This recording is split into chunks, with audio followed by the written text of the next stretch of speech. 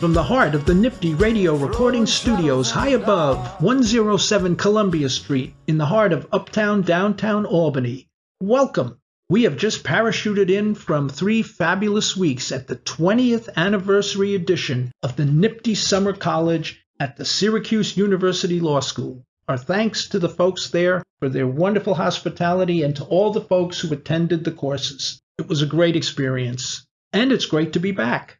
Today, we're going to be addressing grand jury surprises.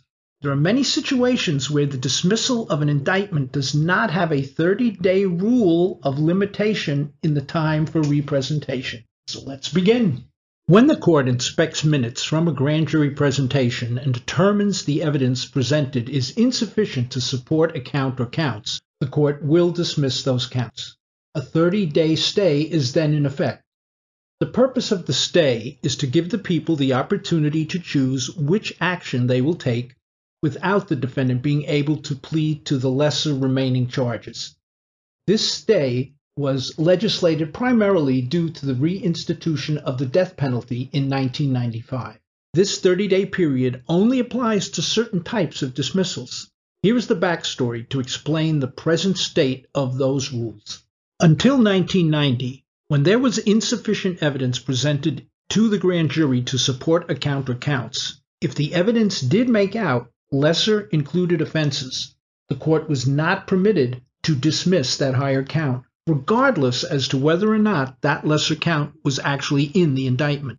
This rule changed in 1990, and the amendment permitted the dismissal of counts for which there was insufficient evidence presented in the grand jury, even if the lesser included counts were made out. See CPL 210.20 subdivision 1A. With the restoration of the death penalty in 1995, CPL 210.20 was amended to preclude the courts from dismissing a count, such as murder for which a trial conviction would result in the death penalty, for insufficient evidence, and then permit the defendant to plead guilty to a lesser crime before the people had any chance to challenge the court's actions.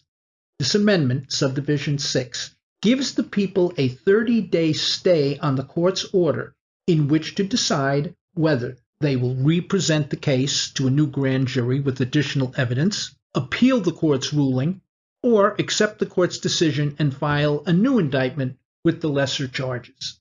The language of this amendment made the rule applicable to all felonies, not just murder charges. When the death penalty was found to be unconstitutional, this statute remained in force as it applied to the 30-day stay when the court dismisses a top count charge or charges, or dismisses all the felonies and orders the filing of a prosecutor's information in the criminal court. The people still have 30 days in which to make their decision as to which one of the above 3 options they will choose. As noted, this 30-day period was legislated to preclude dismissals by the court and the taking of reduced pleas without the people's opportunity to agree or reject this unilateral plea deal to less than top counts. It was not instituted as a hard and fast deadline, such as the rigid 15-day notice requirement pursuant to CPL 71031A notice, in which the people must have served the defense with statements made by the defendant to law enforcement that could be subject to suppression. An application to the court for additional time to represent is proper. The 30-day period does not apply, however, to dismissals of an indictment for reasons not enumerated in CPL 210.20 subdivision 6. It is often mistakenly believed that any dismissal of an indictment in which there is permission to represent must be done within 30 days.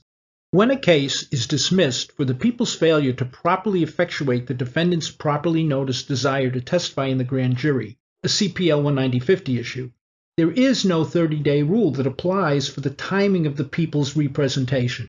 The only timing rules that come into play are, first, the 45-day rule that requires the new indictment to have been obtained within that time frame. Failure to do so means the defendant can no longer be held on bail. See CPL 210.46. The last paragraph of subdivision 9 notes that this rule does not preclude the securing of an indictment after the 45 days have elapsed. And number 2, the running of the speedy trial time pursuant to 3030. There is no 30-day requirement in these situations for the people to obtain that indictment. Now, finally, the irony here is that the 30-day stay period was legislated for the people's benefit and applies to a limited number of situations. However, it has taken on the appearance of being a time limitation that applies to all representations by the people and may, in fact, negatively affect the prosecution of cases to which it applies if the people do not carefully attend to the timing in cases to which it does apply.